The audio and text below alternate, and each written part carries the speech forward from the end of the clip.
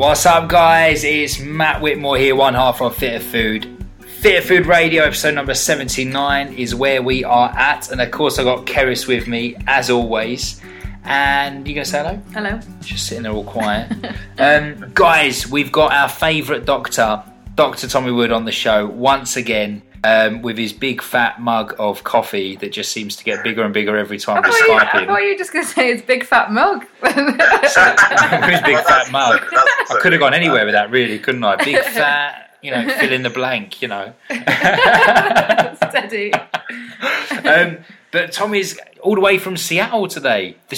Our evening, your morning, buddy. Yeah, this will be the way it is for all future appearances, probably, unless I'll find myself back in the UK occasionally. But this is where I'm based now. That means we're going to start every podcast with, what time is it there? What's the weather like there? Well, to be honest, it's sort of a bit grey and looks like it might rain, so I feel right at home. Oh. Yeah, I was going to say, it's been similar here all day, to be fair. I was like, because I hung the washing out like the good house husband that I am, and I was just like, oh, is it going to rain? Should I bring the washing in before I start dinner? You need to sort your testosterone. I know.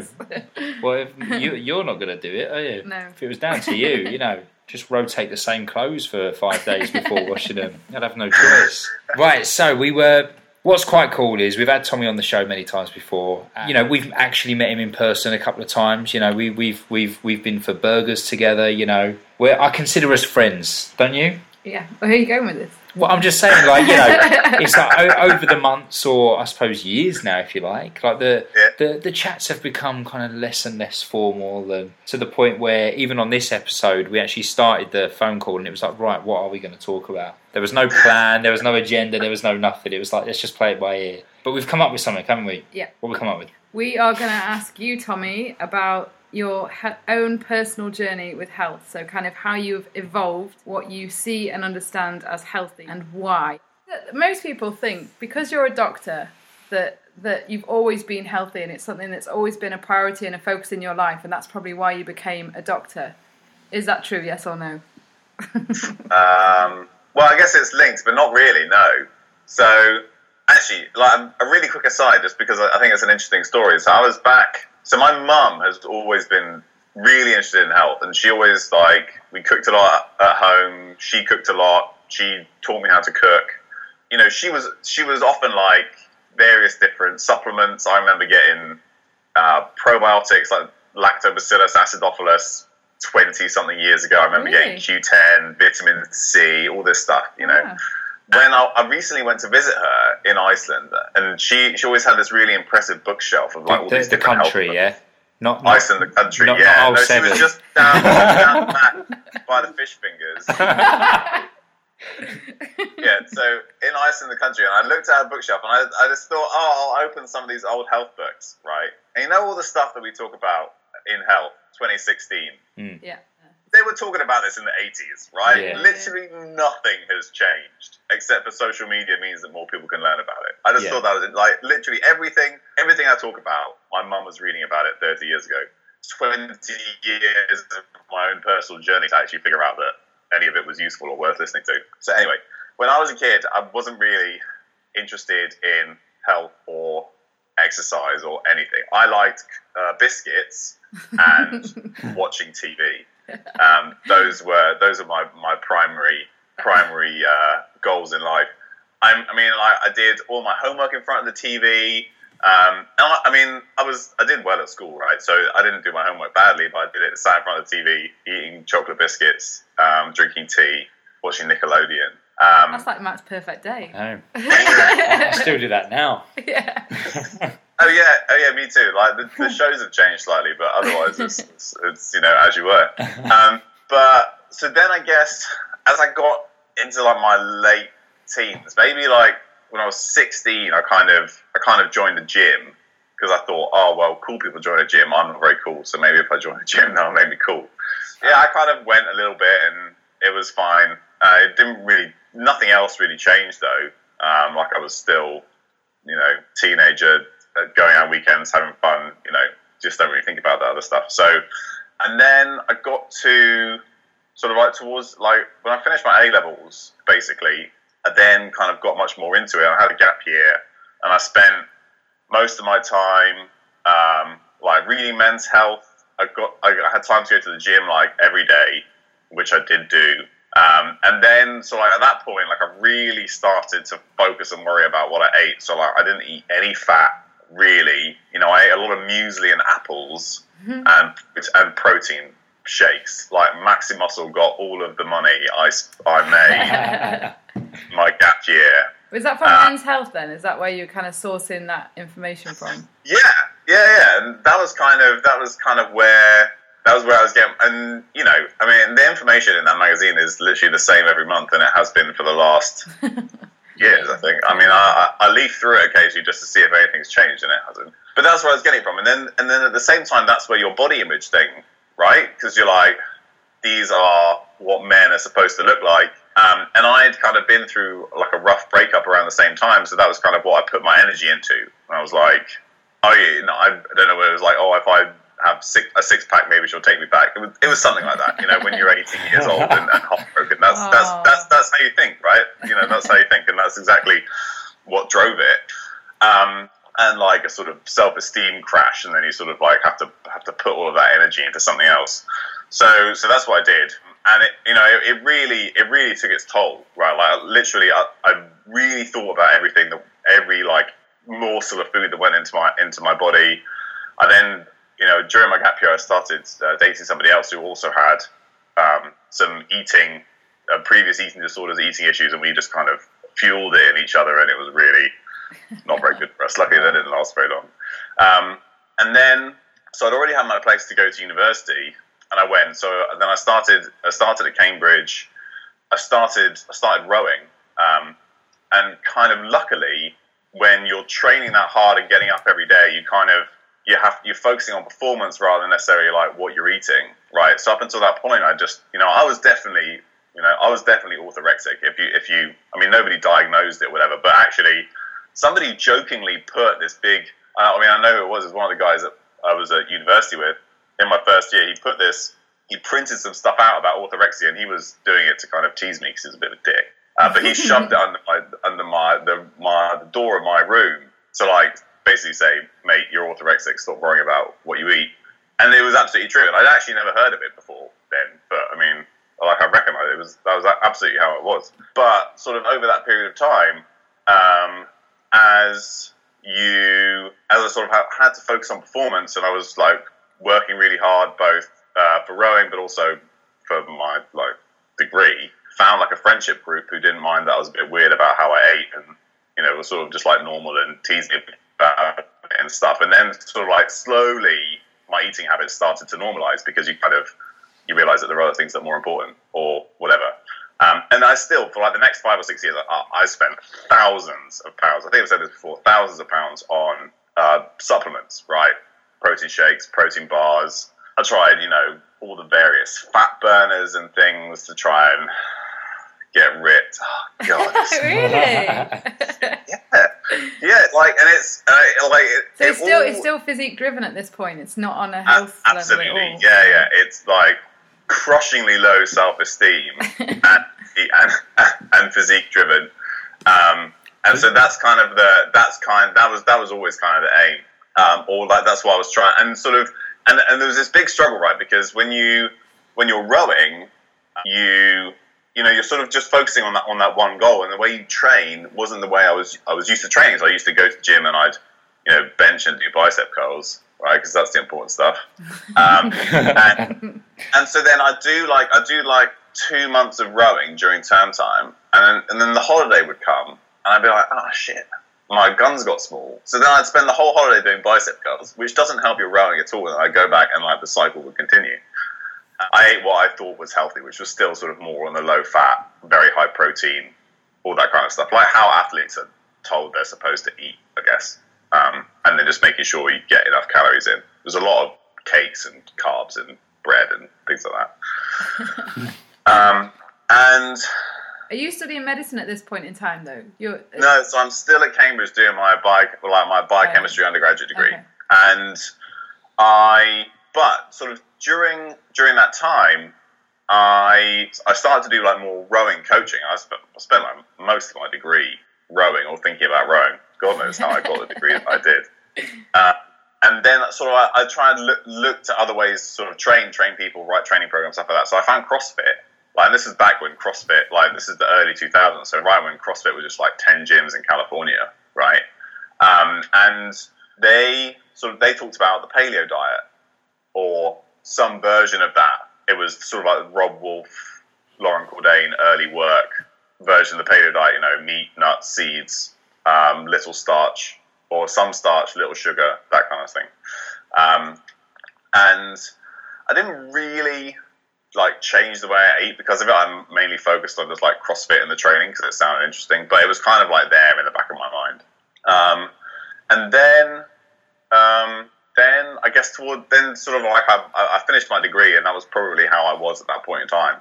And so if people are, if you're talking about sort of like the evolution of health and becoming like going into medicine and things like that, I sort of fell into medicine. So I didn't really know what to do after my biochemistry degree. I already had a place to do a master's as well after I finished my bachelor's at Cambridge.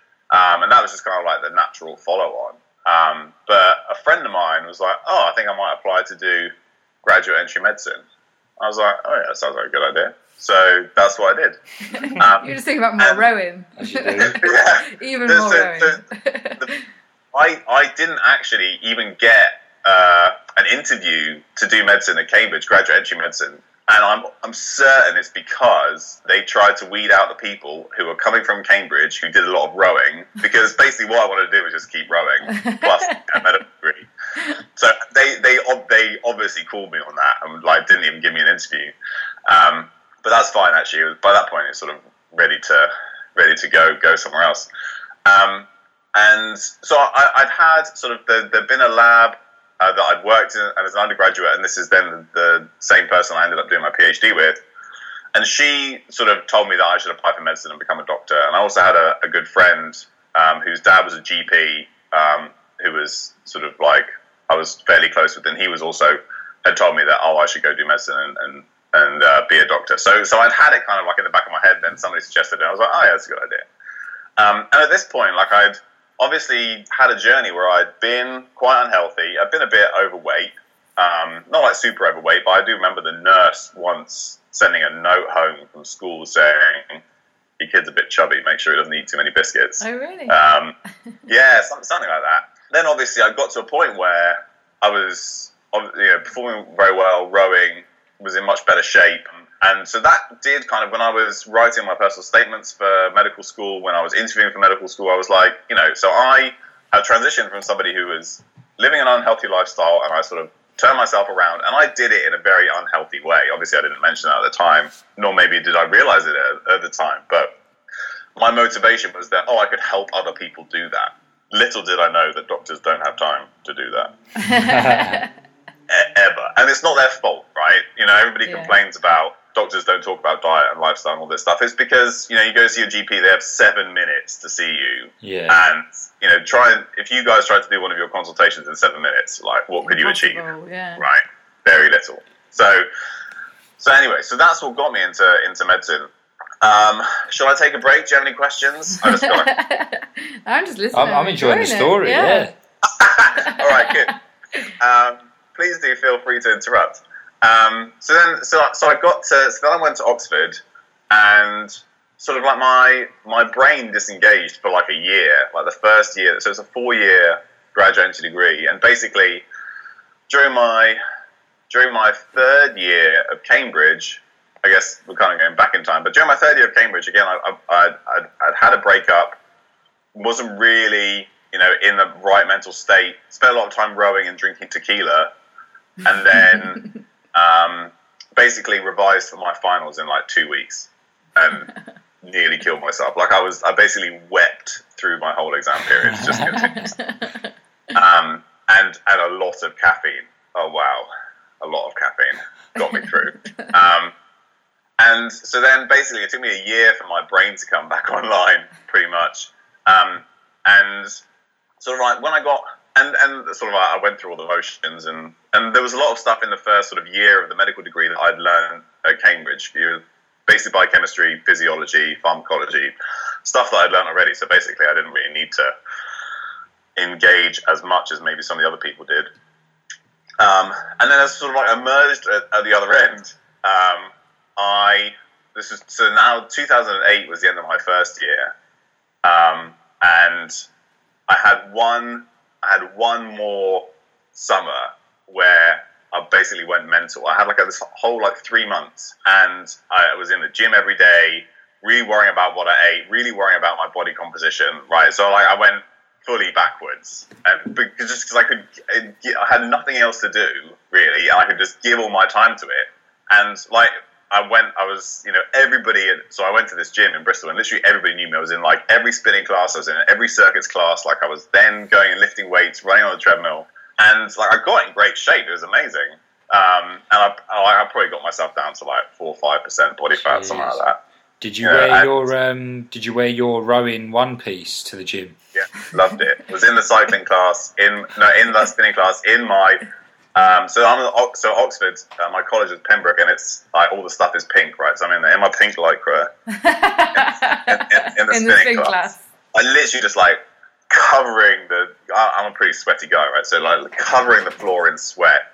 And so this was my mission in life for 3 months. It's so interesting that you said about not having anything to do, because I've noticed just that kind of pattern with a lot of people, and I've got better at spotting it with clients when they kind of come and they're so into nutrition and exercise, and I have to kind of go, it's because there's not a lot, you've kind of forgotten what the purpose of getting up in the morning is, that it's not to think about food and exercise all day long. Yeah. So it's so interesting that you identified it straight away. You went, I just had nothing to do, so your focus goes there, doesn't it? That's exactly what it is. And this is so I go on. There's another podcast that I do a regular slot on called Ask the Doc. It's the Endurance Planet podcast, and it's basically for endurance athletes, right? And it started out as this big just sort of endurance performance. And the coach Tawny Prazak, she's a Ironman triathlete, and she mainly coaches people now. And so for endurance athletes, they probably really enjoy it. They have Ben Greenfield on there all the time. He does a nutrition slot and things. But what her journey has been through something very similar, health problems, and then functional medicine and all this kind of stuff. So she ends up talking about all the health stuff, which we find now really interesting. But when I go on that show, basically, I usually end up saying, "You are a family man, training 20 hours a week, racing 3 Ironmans a year. Why?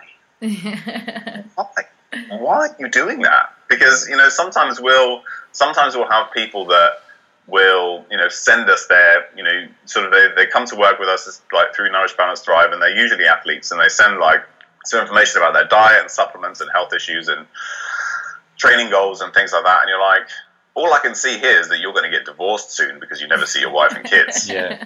Right? Is a 9-hour Ironman time worth it? And no, it absolutely is not. But if you get into that mindset, it's all you want to do. But also, some of them do it, I think, as an escape. So because things aren't there aren't other things they want to be doing. So again, it's kind of alarm bells. That is the relationship the right one? Is the job the right one for you? Because they kind of do it as an escape, because I need to hide from somewhere, so I'm going to go and do training, basically. Yeah, and I mean, then absolutely. But then I guess the question is, do you want to live a life that you're constantly trying to escape from, or do you want to actually fix things? And obviously, you're not going to fix it while you're out on your bike, or do you need to move on in whatever it is? And so I have a nice side story here. I hope he doesn't mind me talking about it. This is a good friend of mine from school. He recently got married and then moved to New Zealand with his new wife. And about 6 months in, he sends me an email. He's like, I've been a bit depressed, and I went to the GP and I got prescribed some citalopram. What do you think? Can we talk about it? So I called him up, and we started talking about it and just getting into it a little bit. And what I realized was he lives in New Zealand, away from all his family and friends. He doesn't really like his job, and he doesn't really like his wife. And that's not being depressed. That's a completely normal reaction to your life, right? So if you don't like your life, change it. So that's what he did. And he's back he's back at home, and he's got a new job, and he's happy again. New wife? I knew you were going to ask that. Oh, right. Not yet. Not a new wife yet. That's expensive. but no longer with the old wife. So that's my point, right? If don't resort to medication or Ironman training just because you hate your life. Fix your life. No longer taking antidepressants either, luckily. So what was I talking about? I was talking about so one summer. So this I'm at medical school, and so I did that, and I think that was like, if I look back, that was like the one last time I was really, really in that like super unhealthy mindset, and then things did start to get a little bit better. And Tommy, sorry to interrupt you, mate. Because you mentioned a moment ago, you were saying like you were really obsessed with like all the, like what food you ate at this time. Yeah. Like what would you class as obsessed in that sense? Like what was like the kind of food you were eating? And the only reason I ask that is because I know that when I talk about when I went through that stage, on reflection, I was actually probably malnourished. I wasn't actually being healthy at all when I look back, compared to the foods that I eat now.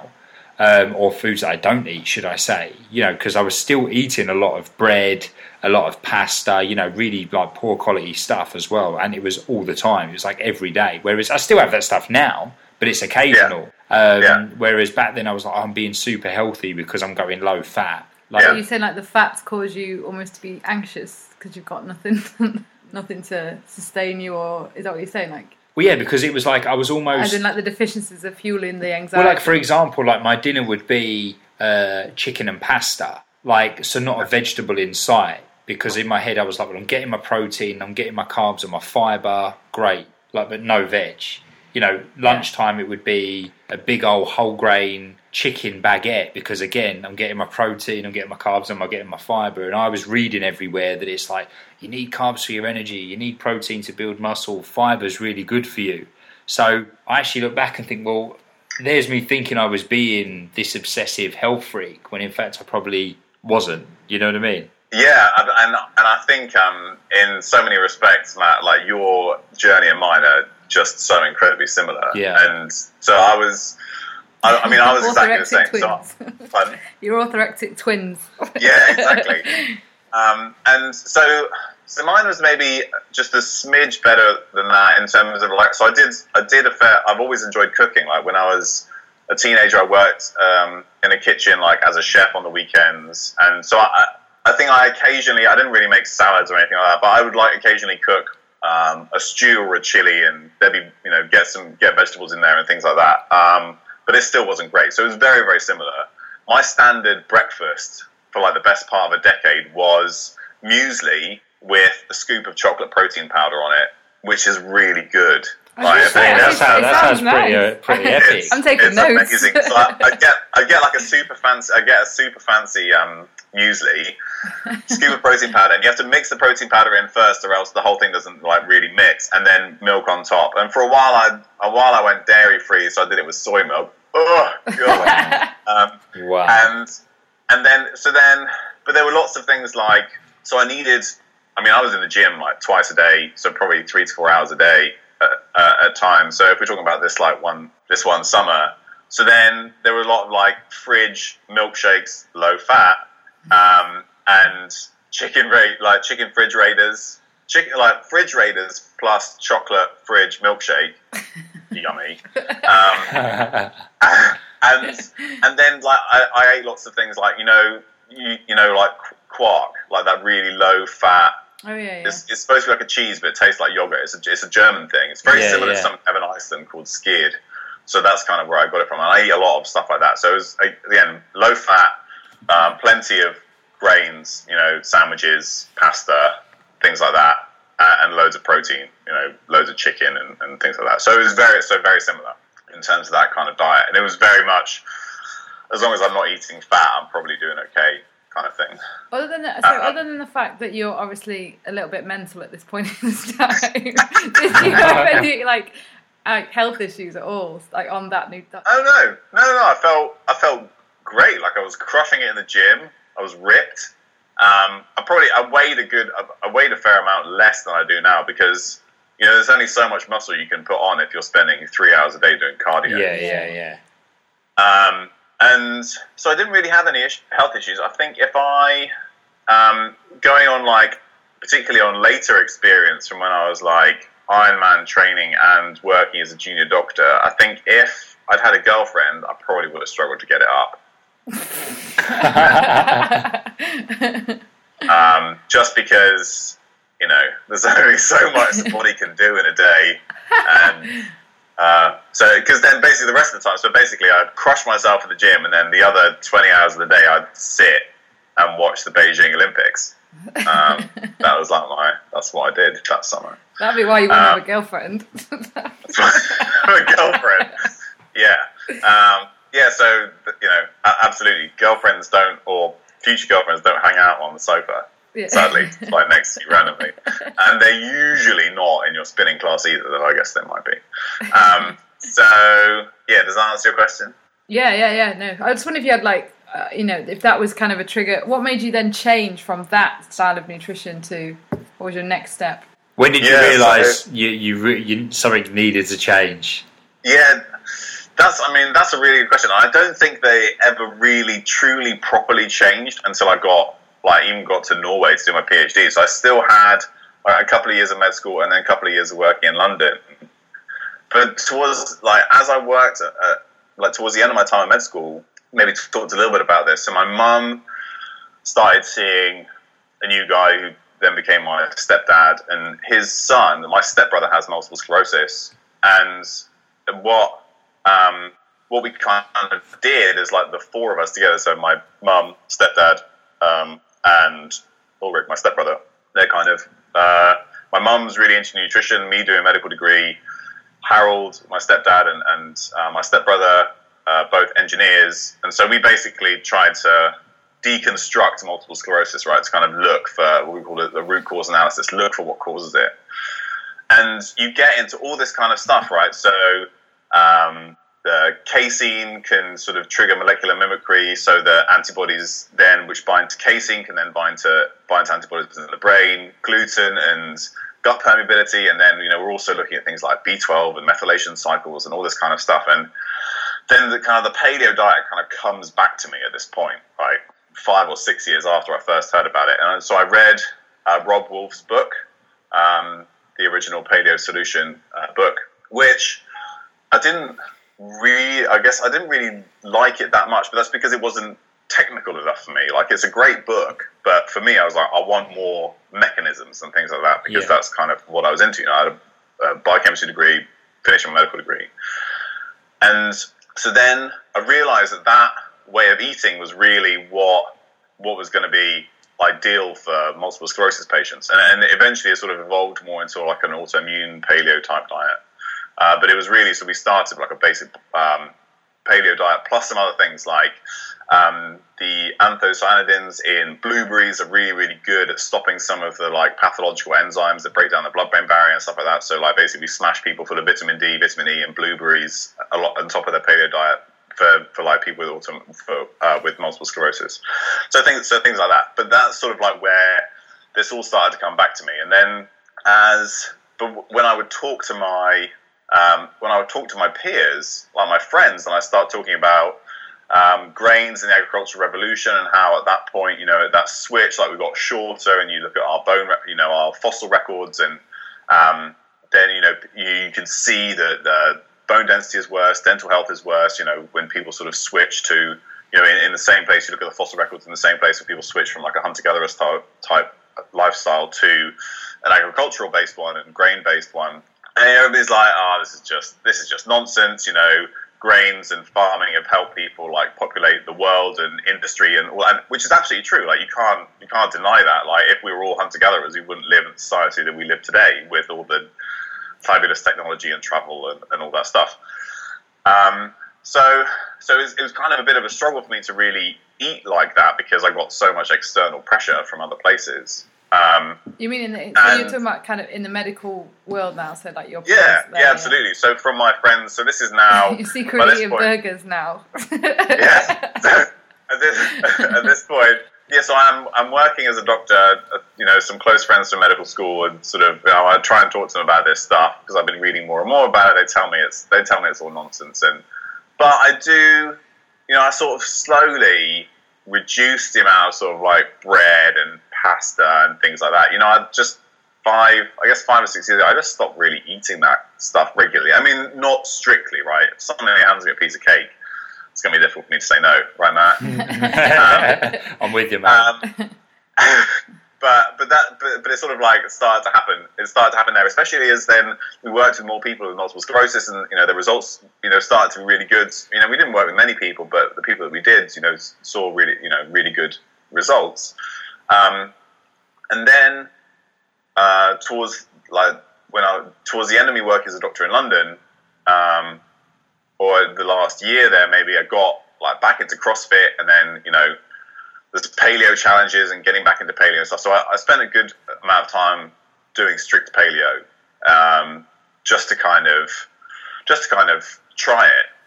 Really, I'd never really done really sort of put myself and made myself do strict paleo. So this is 5 years ago now, 4 years ago, something like that.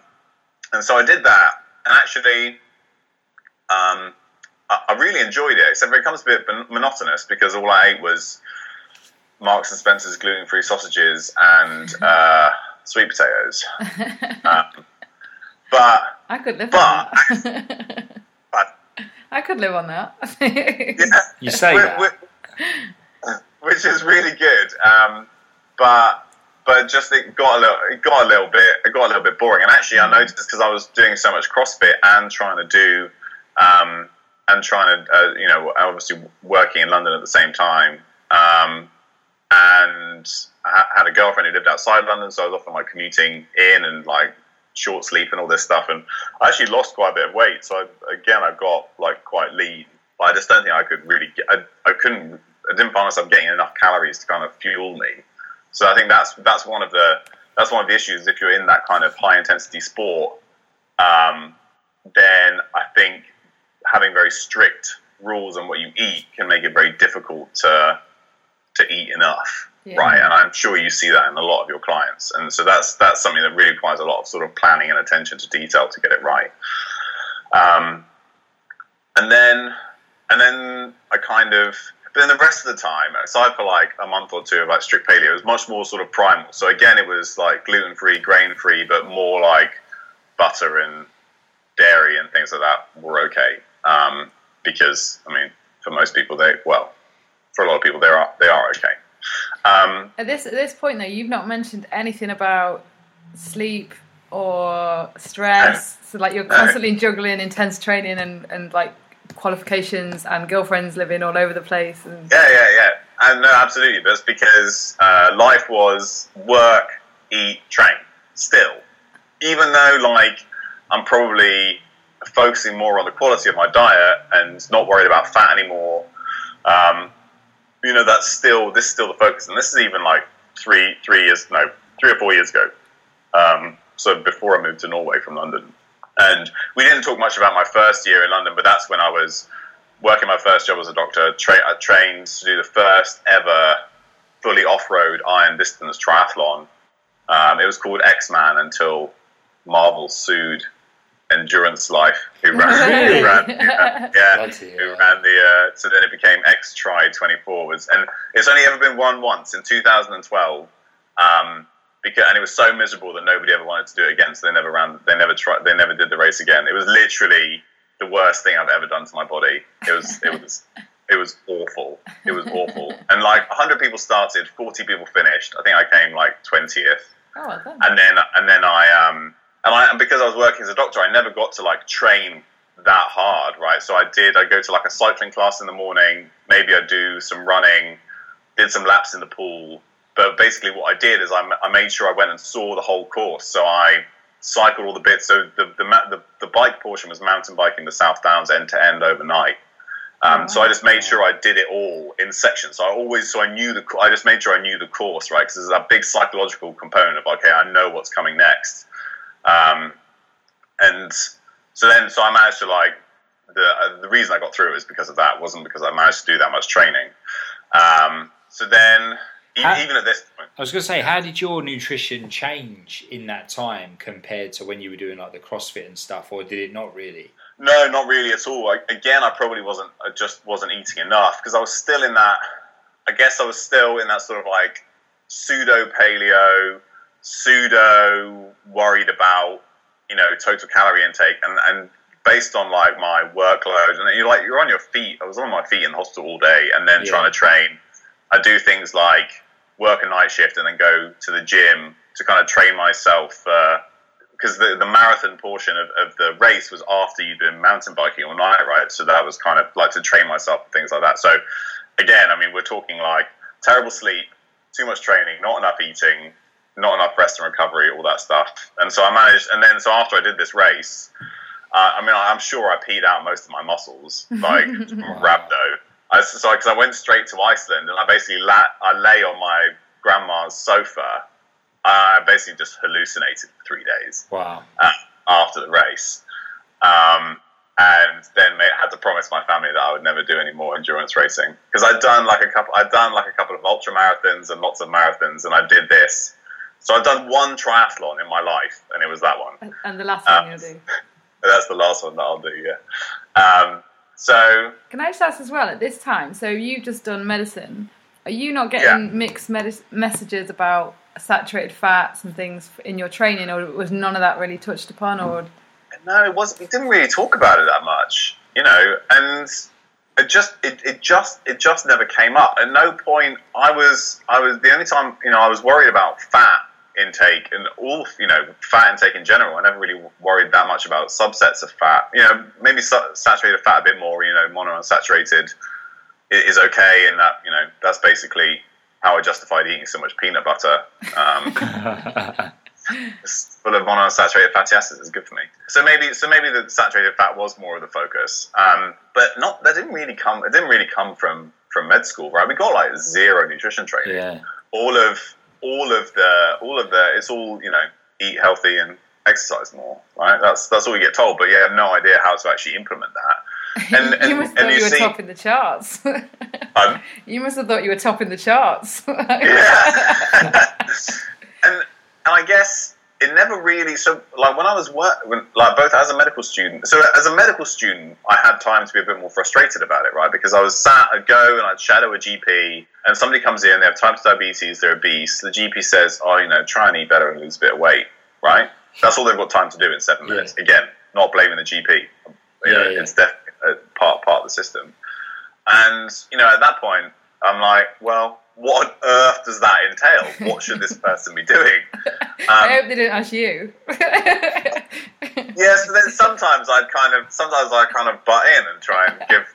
That doesn't go down very well. I tried, but then once I actually got, I was working, in the hospital, and like you're just so stressed and so many patients, and like I didn't think anything about the patient's lifestyle. Right. Yeah. Even though you got people coming in and sort of did some work with the endocrinology team, so lots of people with type 2 diabetes, and it's all just like less fat, more carbs, and more insulin. Right. It's a disaster. Right. God. So you don't really think about it until afterwards, right? But even if if I do go back to formal medicine, hospital medicine, like there's just no time to do that stuff, right? And again, it's not necessarily the doctor's fault. It's just part of the system, the amount that people have to do. So I never really thought about that stuff, and certainly wasn't taught it in medicine. Like we just never. I don't think we even had any nutrition classes. Some medical schools around the world get maybe like a week. As far as I remember, I don't remember any. So it was all from my own reading and my own interest that this sort of stuff started to build. But there is almost, isn't there? I think it's definitely changing a little bit now, because I think, with modern technology, people have more access to information themselves. But I know, certain generations still believe that the doctor has the answer for absolutely everything, from a head cold to knee pain to stomach cramps to a pain in their elbow. The doctor knows the answer for everything. Yeah. And like you say, it's like, if anything, more greater stress is being placed on, NHS, whatever. And yet there's probably even less time now. Like, you're probably lucky if you do get 7 minutes with a GP now. And I don't know if you've seen that program. Is it like behind closed doors? Like behind the GP's something like that. Something or other. Yeah. The it's like 24 hours in the A&E, but it's just in like GP's doctor clinic, and it's just some of the things that people go to the doctors for, and you're like, you bloody drama queen. Like some of the older blokes, I'm a bit like, you just wanted like a couple of hours away from the missus. Do you know what I mean? Just to go and sit and read the paper in the waiting room and have a little quick 5-minute chinwag with a doctor. And you're like, my God, like, I just think that I don't know, people need to start like fending for themselves a little bit and not. Yeah, but then there's no information. That's why I asked you about the kind of lifestyle stuff, because if you think about sleep and stress as well, what we're talking about, which is nutrition and exercise, you know, one, it can never be covered in that time, and the questions can't even be asked, but so many of the conditions that they're complaining about are related to those. And I know at the conferences I'm now going to, which was previously just nutritional therapists, you're now seeing GPs there. Some off their own back have just gone on their day off, which is amazing, and they've kind of said, I'm here because I want to know what else I can do, but they're frustrated because they have 5 minutes. Also there's kind of, in America, I know, and you'll be seeing this, obviously, Tommy, they're trying to say that you need to merge the kind of ancient medicine where it did used to be looking at the body as an integrated, you know, kind of entity and connecting all the different lifestyle factors with what we have now, which is kind of just pill for a pain, basically. And like at some point, it'll have to change. It will change. Well, it's like, I mean, not to kind of like digress too much from what you're saying, Tommy, but about men getting away from their wives at the hospital. No, I was just chatting about. It's funny because we had a good old chat in our Fitter 365 like membership area on Facebook the other day, and it was talking about people trying to kind of convince their partners, if you like, that the lifestyle they're living is a good one and that they should try it. And, you know, I kind of went back and just said, look, unless someone wants to make them change themselves, you're going to really, really struggle to convince them. I think, you know, everyone has a moment where they have like a moment of like clarity or an epiphany or whatever. And, you know, you kind of used to kind of like try and get me to change my ways for a while, didn't you? And then eventually, let's be honest, you didn't have a choice. But in all honesty, a moment came when I genuinely thought I do need to definitely change. And whereas before that, I was a bit like, oh God, you know, stop kind of going on at me, you know, like. And then there came that moment when I wanted to make the change for me. It wasn't for you anymore. Like before, I was probably trying to impress you. Like, oh yeah, guess what? I didn't have a baguette today. What was quite interesting was quite a few of and I must admit it was mostly the women who were trying to get their kind of husbands on board, and a few of them mentioned like conditions that their husbands had, like a lot of autoimmune conditions. Yeah, it was psoriasis, it was gout, you know, and one guy was in like chronic pain because of like, you know, rheumatoid arthritis, and yet when she suggested maybe saying, oh, well, try maybe limiting X, Y, and Z. It was like, that's a fad. It's all a fad. It's all a load of mumbo jumbo. But of course, if a doctor says, take this tablet, no questions asked. Just, oh, great, cheers. How many a day, doc? You know, and that's kind of that. And it's like, and I think we were talking about this the other day, like, there is starting to be a bit more of a crossover. Like on the, you know, like, Trust Me, I'm a Doctor, have been talking more about mindfulness, reducing stress, sleep, you know, and actually looking a little bit more at nutrition and stuff like that. And I think I definitely think it's happening, but it's going to take a while. Well, I was just going to ask Tommy, do you think at some point, at least for an autoimmune condition, there'll be a recommendation soon to remove gluten and dairy based on what you've seen? Do you think that might come in the next 5-10 years, or? Yeah, that's a good question. And there's like so much stuff that you've touched upon. Like in terms, I just want to like briefly. You know, the thing about going to the GP, you're absolutely right. There's so many people who go to the GP who don't need to go to the GP. And at the moment, we have this like split. So like half the population is still in the paternalistic GP knows everything, and actually, you know, there's this really difficult split because I truly believe in the NHS. Seeing a doctor, fixing your health shouldn't be something you have to pay for, right? It should be something that is provided. It should be a basic human right that should be provided to you. But it leaves it open for people who don't necessarily have anything better. Again, don't have anything better to do to go to the GP, and then the GP doesn't have as much time as they want to see to work with the other people. So it's a really difficult balance that I don't think anybody really has the right answer to. Yeah. Going back to and you're absolutely right, Kev. It's like that I know lots of GPs personally and other people that I've heard of, like friends of friends who are getting into this stuff. So it's definitely changing, which is incredibly encouraging. And I know some great GPs who are trying to do this work, as you know, within the either privately on the side or within the constraints that they have. A lot of people, like through the public health collaboration and some other things, are GPs doing that kind of thing. A good story. I know somebody who was in the UK who has some kind of sort of unspecified autoimmune disease, so they can't really figure out exactly what it is. But they went to a private GP who recommended the autoimmune paleo diet. So it's out there. You know, it is slowly happening. Now, people are reading about it again. Like you say, it's GPs. As far as I see it, obviously I'm not a GP, but from the GPs I've spoken to, they've kind of realised they've become frustrated in terms of their capacity to deal with some problem, and then they go out and read about it. And that's what's really good about the internet and podcasts and things, because, you know, I might say the autoimmune paleo diet, and you might be a GP and be like, well, that sounds like a load of nonsense. But it might mean that you put it into Google and you go do a little bit of reading, and then actually it starts to make sense. So don't take it from me that the autoimmune paleo diet is something to use in your patients, right? Go and read about it and do some, and do some research if you're interested, right? So I think it's a possibility. I don't think it's going to become standard of care. But again, very similarly, gastroenterologists are talking about a specific carbohydrate diet for people with Crohn's and maybe people with colitis. Again, low FODMAPs diets are turning up loads for people with IBS. So I think, people are starting to realize that diet is so crucially important, and that different diets will work for different people. The ketogenic diet is coming back in a big way for people with epilepsy, but also certain types of cancer, things like that. So it is changing, and lots of, there's different diets and different tools for different diseases, and I truly believe that I don't think that there's one thing that everybody should be eating. It should be absolutely personalized, and change over time.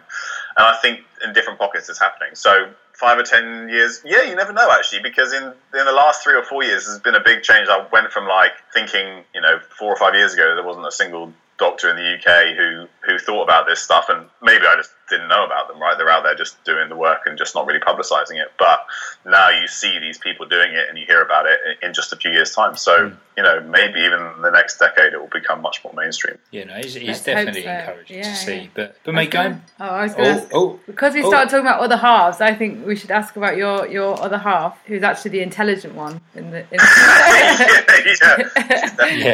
she available for the next podcast? Yeah, you should definitely have her. Don't bother with me. She's she's the clever one, absolutely. What does she think about because obviously were you kind of eating a paleo style nutrition when you met her? So it was much more again. So I met her 1 year into my time in Norway. And you'd given up the spinning in the spandex gear at this point. Given up the spinning in the spandex gear, I was walking to work, making sure I slept properly. Oh wow! Doing some stress modification. That happened fairly quickly, like maybe within a year. And that's because I started my blog, started my podcast, started to engage much more. I had time to do so much more reading about the science and nutrition and things like that. Like actually dig into the papers and things. And within a year, that was a big turnaround in terms of what I was focusing on. And I'd go to the gym 3 times a week, mainly do a lot of, just squat, deadlift, bench, a few bicep curls, it's a good measure. Can't forget those. And so I think it was probably a very weird for her, because it just wasn't something that she was used to doing. She was an athlete. She was a very successful athlete when she was younger. She trained with the USA women's soccer team, was sort of borderline Olympic kind of selection kind of thing, until she got a career-ending injury. And so it just kind of whatever you could do to get the calories in, really, because it was that much training, that much hard work. And so she probably just thought I was a bit weird. But I think she trusted my reading and knowledge enough to kind of pay attention. But the really, and it's happened many times around me, is that, and just like you're talking about, and the people in your group are talking about, you can't push this onto somebody, right? It's and I've tried it with various people, and people in my life who have health issues or whatever, and I'm like, do this. This is exactly, you're doing all this stuff wrong. Do what I tell you and you'll be fine. That does not work. All they will do is reject it and push back. And it's a completely normal human reaction. Just like when your wife tells you or your girlfriend tells you to stop eating baguettes, you're like, that is the last person you need to hear that information from, right? Because it's just not going to go in, and that's completely normal human psychology, and nobody should be upset or angry about it, because that's how our brains work, right? So we talk about now, like with Nourish, Balance, Thrive, working with Chris Kelly and things like, nobody cares about your health as much as you. So until you care, like there's nothing anybody else can really do about it. And it becomes, if something's being forced on you, it becomes a stressor. It becomes something that A, you worry about, or B, you get pissed off about, right? And then you're undoing all the hard work anyway. But that's the thing. The person who hasn't got the issue ends up getting more stressed and wound up about it than the other person. It's like, it affects their health. And that's what I was going to say. Do you not find that stressful yourself though, Tommy? Like when it's someone you love and you can see what they're doing is making them sick and worse, and like it's a massive frustration. I know I've got better at stepping back. For a while I tried to fix everybody, and then I've got no friends now, so there's nothing to fix. They all dump me. If was no one invite curries. Yeah, it's going to drive you mad. I don't want to feel guilty for eating this cake and drinking this wine tonight. You have the best intention, and it's only the people that I think genuinely need it. And it's funny because we say this about a lot of the testing and things that's out there, and a lot of the people that come to 365 probably don't actually need to. It's the one, do you know what I mean? They want the test, they want to know even more, but they're already doing brilliant. And not that I want to do us out of a job here, but then the people that are ignoring us need us. The people who come are already doing so many great things that probably they could just like go and do it and just stop worrying about it, and they'd be fine. No, I completely agree. But so it can absolutely be this huge kind of stress. You're like, think, well, I could absolutely help this person, but and it's happened to me through trial and error, right? It's not you figure out because you try it, it just doesn't work. That you can't push this stuff on people, particularly people who are close to you in whatever way, be it friends or family. And so, if they ask you, then great, and you can give the advice, but you also can't take it personally if they don't do it. Yeah. Right? It's, if they're not engaged enough for whatever reason, then they're not going to do it. Just like nobody does anything unless they're motivated enough to do it. So that's another thing is if somebody asks for your advice and you give it, don't get frustrated if they don't do it, because it's all part of their own process, right? And you need to hear something enough times from enough places for something to actually enact change. So it's just kind of again, this has been a growth process for me, just like it has for you, Kara. It's like, well, I mean, you just alienated everybody, but but it's just learning what it is, like where the boundaries are, what you can and can't do. And I can't say that I get it right all the time, right? Because you want to try, and you always feel like, well, I know what to do here. Let me do it. Yeah. So then if you just do your own thing and people see, or like either like, oh, why are you doing that? Or they see that you're much healthier and happier because of whatever change you're making, then they might ask about it. Or eventually people hear you, talking about things, doing things, writing things, whatever, and then they become interested enough to ask you questions. Then that's great. But it's just the same thing as this, rule when you're a doctor. Say, if somebody in friends or family asks you about a medical question, the answer is always go to a GP. You cannot be a doctor for your friends and family. And it's even though it's a grayer area in like diet, nutrition and stuff like that, it's exactly the same. Because if my mum comes to me and has this problem, whatever it is, hi Hamish, and I say, oh no, don't worry about it, it's fine. And then it becomes a really serious issue, like that's a big deal. So you can't be just like doctors don't look after their families and friends, or they shouldn't. You can't do it. It just doesn't work like that. But you can make it so that they can ask. They get to the point where they're interested enough. They ask you questions, and you can give information or direct them to other resources or whatever. I think that's the only way. That's the only way it can work. Until they're interested enough, there's nothing you can do. Yeah, well, I mean, like we kind of had a thing with my stepdad, didn't we, last year? Or well, actually, originally it was a few years ago, and he's type 2 diabetic. He's got all sorts of other bits and bobs wrong with him as well, and he kind of wanted us to kind of help him out a little bit, and we offered some suggestions, some advice. You actually went right out of your way to write him like a proper meal plan, write everything up, like some supplements that might help him, and he just completely ignored it essentially, and just got worse and worse until eventually he was deteriorating, wasn't he? Like every time I saw him, I was like, bloody hell, like you look like death warmed up, you know. And he had like breathing problems, heart problems, as well as his diabetes, which wasn't under control at all. Yeah. And basically the doctor just said to him, "Was like, look, like you're a ticking time bomb now. Like if you keep this up, you know, you really don't have long at all." And it kind of took that for him to actually, you know, give a shit, really.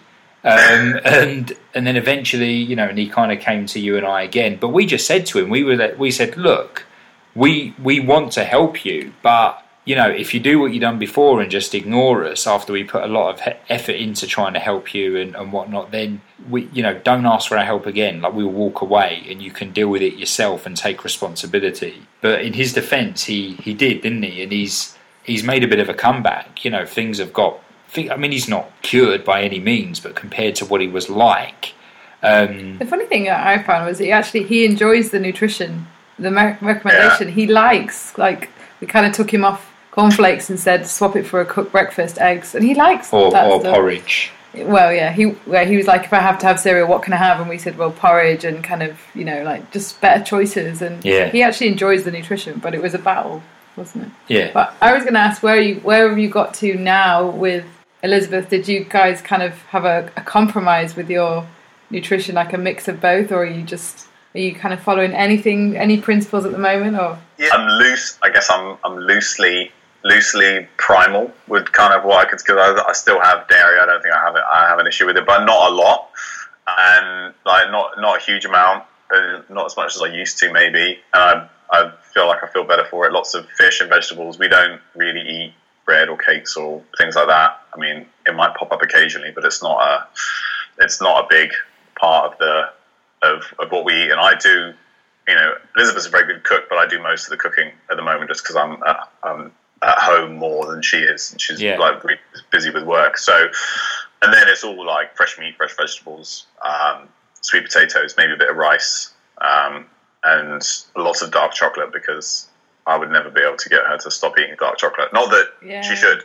Yeah. I've never even suggested it, but that's like one thing. So that's kind of where we end, and it's sort of been, and it's like actually very natural, and we both eat very similar way, you know. So that's where it is. But in terms of like all the other stuff, like there's a really interesting book I'm reading at the moment called The Power of When, and it's basically looking at different chronotypes of people's different circadian rhythms it's based on genetics, and this guy splits people into like 4 different types, and it's sort of supposedly based on some of the circadian rhythm genes that you have and the length of them, and sort of we're obviously very different chronotypes, but it's interesting to look at it that way rather than saying, well, everybody should get 9 hours of sleep and wake up at this time in the morning and go to bed at this time, because you know, not everybody is the same that way. So it definitely, you know, and you need to sort of figure out the best way, sort of pattern when you function best, what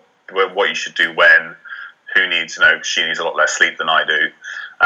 So it's just kind of like figuring out that stuff is probably, well, it is much more important than whether you occasionally have some gluten, right? Yeah. I think that's kind of that you know, especially in terms of in the long term, and sort of I get up every morning and take Parker for a walk, and you know, make sure I get outside and all that stuff, and I just think I make sure I, you know, put on my blue blocking glasses and my computer turns orange if I'm doing work at night, and all that kind of other stuff that makes sure I sort of, you know, looking after the big picture.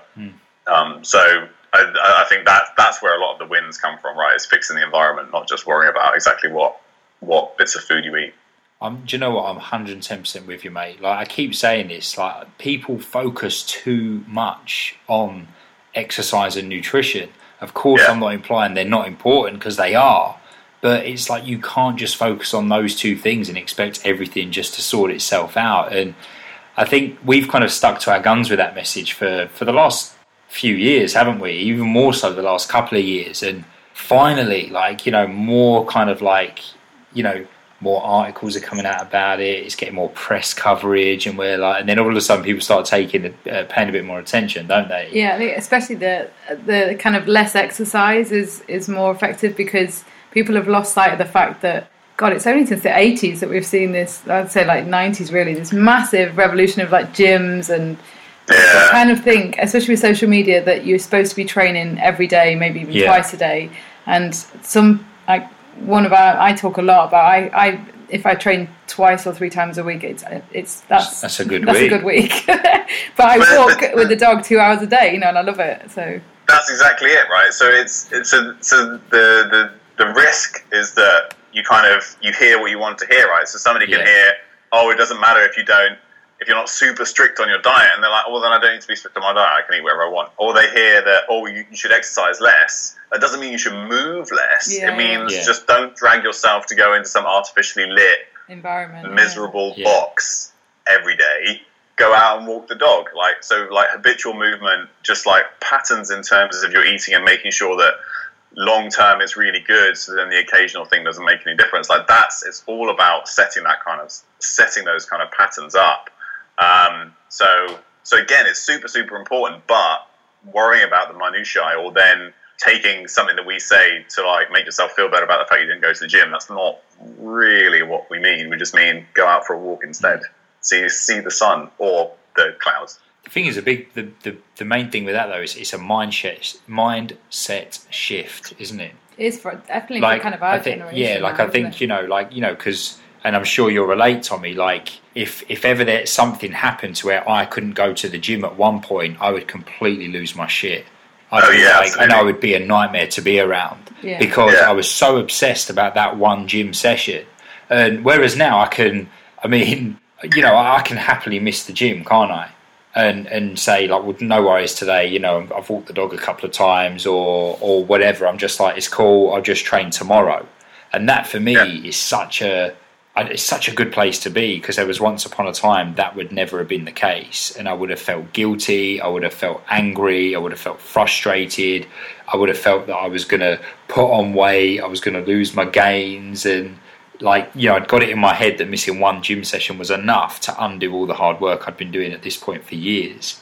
And I think, for us to kind of try and drum that into people a little bit is probably where the job is at, isn't it? That's the hardest part of trying to convince people that actually maybe you could do a training a little bit less, maybe a little bit less intensely, and not aiming for that kind of PB every single session, and focusing on like cooking more and sleeping more. And the thing is, like, it's like we've always said, it doesn't sound very sexy. You know what I mean? People like to say, "Oh, I'm doing this plan, I'm doing that plan, I'm," I don't really mention any products, but like when people do these stupid bloody detoxes and all that kind of crap, it's like people like to be associated with a thing that people are talking about, and it's like, oh god, like, go on, crack on, like, lose your 7 pounds in a week, and then see where you're at in a month's time, and all of that. But I do feel quite encouraged about the way it's going.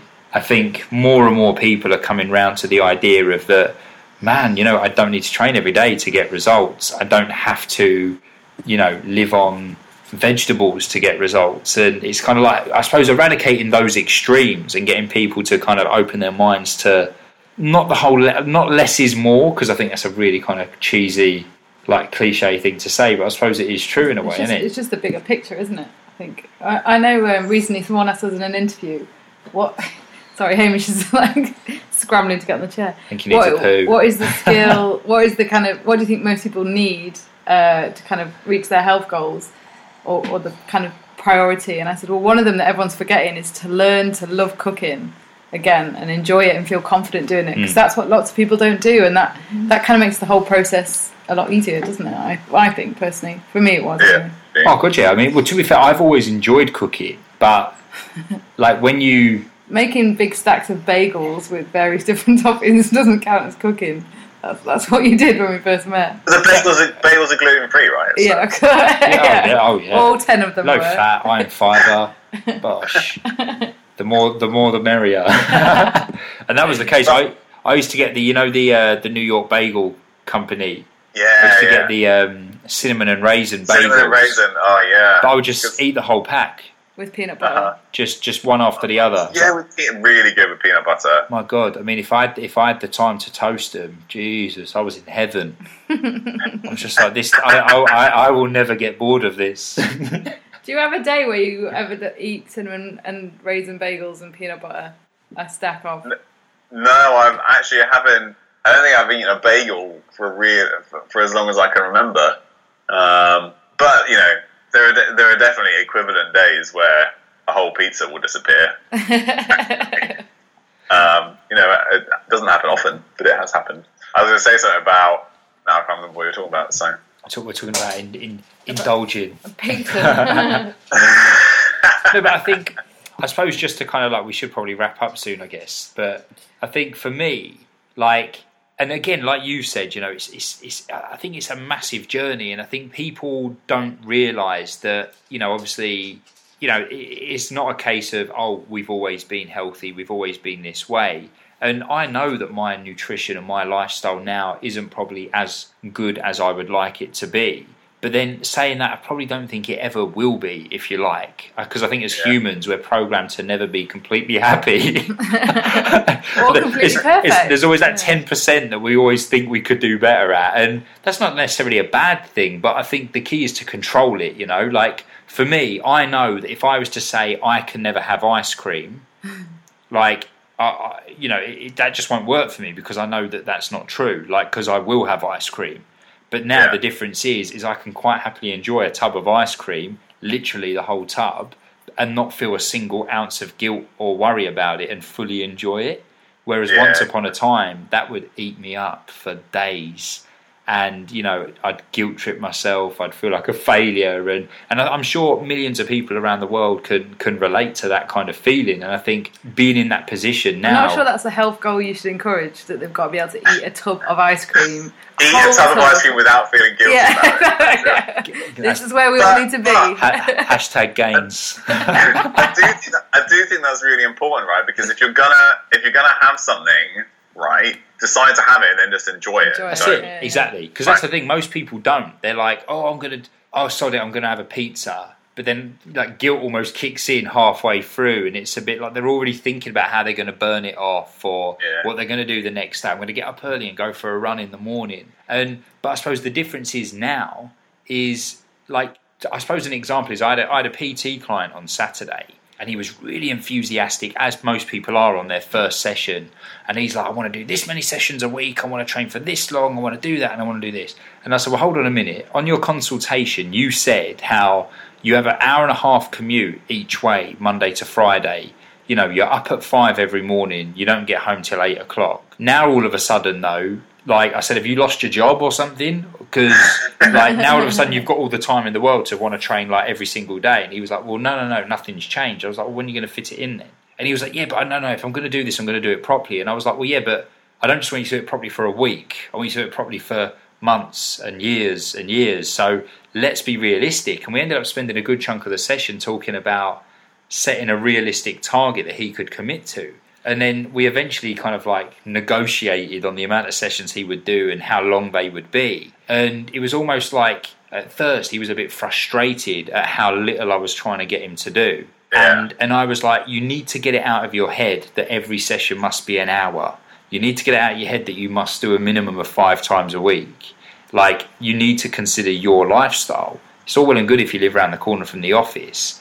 And it was like, I suppose, managing his expectation, but also managing what he thought was required to get the results in the first place, if you know what I mean. Like, and I think it's like when we get emails from people saying, I want to lose X amount of weight, but I don't want to deprive myself of alcohol and bread. And I'm like, and I always go back and say, well, who said you had to? Who said you had to never drink and never eat a slice of bread ever again? And I think I'm in such a good place now because I can enjoy a pizza. But I suppose the difference is now if I have a pizza, I genuinely want to have a better quality pizza. Like the thought of a stuffed crust deep pan Pizza Hut doesn't really appeal. Actually, maybe it does appeal to me. Maybe it does appeal to me a little bit. But I would still opt for a really good quality. Like there's a really lovely sourdough pizza place around the corner from here, and I'm not in the slightest trying to like. I don't try and convince myself, oh, it's sourdough. It's millions times better for me. It's a pizza at the end of the day, and it's covered in cheese and whatever else. But I genuinely enjoy it. You know what I mean? Yeah. I'm waffling. What I was going to say is, I think what you said about this new client and getting to him, like, think about what he can actually do and achieve is very similar to what Kara said about cooking, right? Is you actually have to. So when we talk about being mindful and mindfulness, it doesn't mean that you have to sit there and be mindful. You have to, just in a specified period of the day, you have to be mindful about all of this stuff, right? So just like when you are cooking and shopping, you are being mindful and engaging in the process, right? Just like when you actually sit down and think about what you can realistically do for a long period of time and actually things that are sustainable and create like a sustainable plan and, structure, right? That is being mindful, right? You're engaging in the process. And it's the same with whatever it is, be it like what you're cooking or your training or whatever. And that's such a crucial part to the process, right? If you offload that to somebody else in terms of like the cooking and, if you can somehow offload that onto just like a personal trainer so they're there every time and you just do what they say and whatever, like you never engage in quite the same way, right? That's really good point. That's just such a huge part of it, right? Is actually becoming mindful of all the things you want to do and actually realistically can do for a long period of time. Actually, just from a digestive point of view, I've been trying to get Max. You quite like a TV dinner, just because it's kind of a work, and he's like, let me just put the TV on and watch something mindless while I'm having dinner. And I've been trying to get you to sit at the table. Sounds like he's like 8. Sit at the table and turn the telly off and like talk and eat slowly and set the table. And I would say from a kind of bloating perspective, because sometimes we'll work in the evening and you find yourself rushing dinner with the view that you've got to get back to work. And as personal trainers, we picked up just that bad habit of eating. No, but really also quickly. as well, when we sit at the table and talk, we talk about work. Like we don't have normal conversations like most people. But I do find, like, one, you enjoy the food. You really look forward to dinner, and I think I just feel better, like digestively. It makes a world of a difference, and we've been trying to kind of encourage people to do it, haven't we? Like set the table, sit down, talk, use a knife and fork, not just a fork shoveling your food in, but it's not something that you're going to see. I eat in a very similar way to how you describe Matt does, but I do agree when you actually take the time to properly again engage in the eating process. It is absolutely much better for you. I actually find I take longer to eat my dinner when I'm watching something, because you kind of like, you'll take a mouthful and then you kind of watch and get into it, whereas if I'm at the dinner table it's like, right, let's get this over and done with. You have to watch like Scandinavian thrillers, so you've got to read. So you've got to read the subtitles. But yeah, I suppose I'm going to say the classic line of one last thing. I think as well, like if I think people are very good at setting the bar high for themselves. When enthusiasm's high, they're motivated, it's all well and good saying I'm going to do this many gym sessions per week, I'm going to not eat all of these foods because they're going to make me fat. But then after like maybe a week or two, when life, gets in the way and maybe they couldn't go to the gym as many times as they said they would, maybe they ended up being called into this massive meeting at work that overran and it meant they weren't home till late, they couldn't eat the foods that they had planned. All of a sudden, rather than just going, that's life, it's, I'm a failure, I couldn't stick to it, it's not working for me, I might as well not bother, and then they go to that opposite extreme again.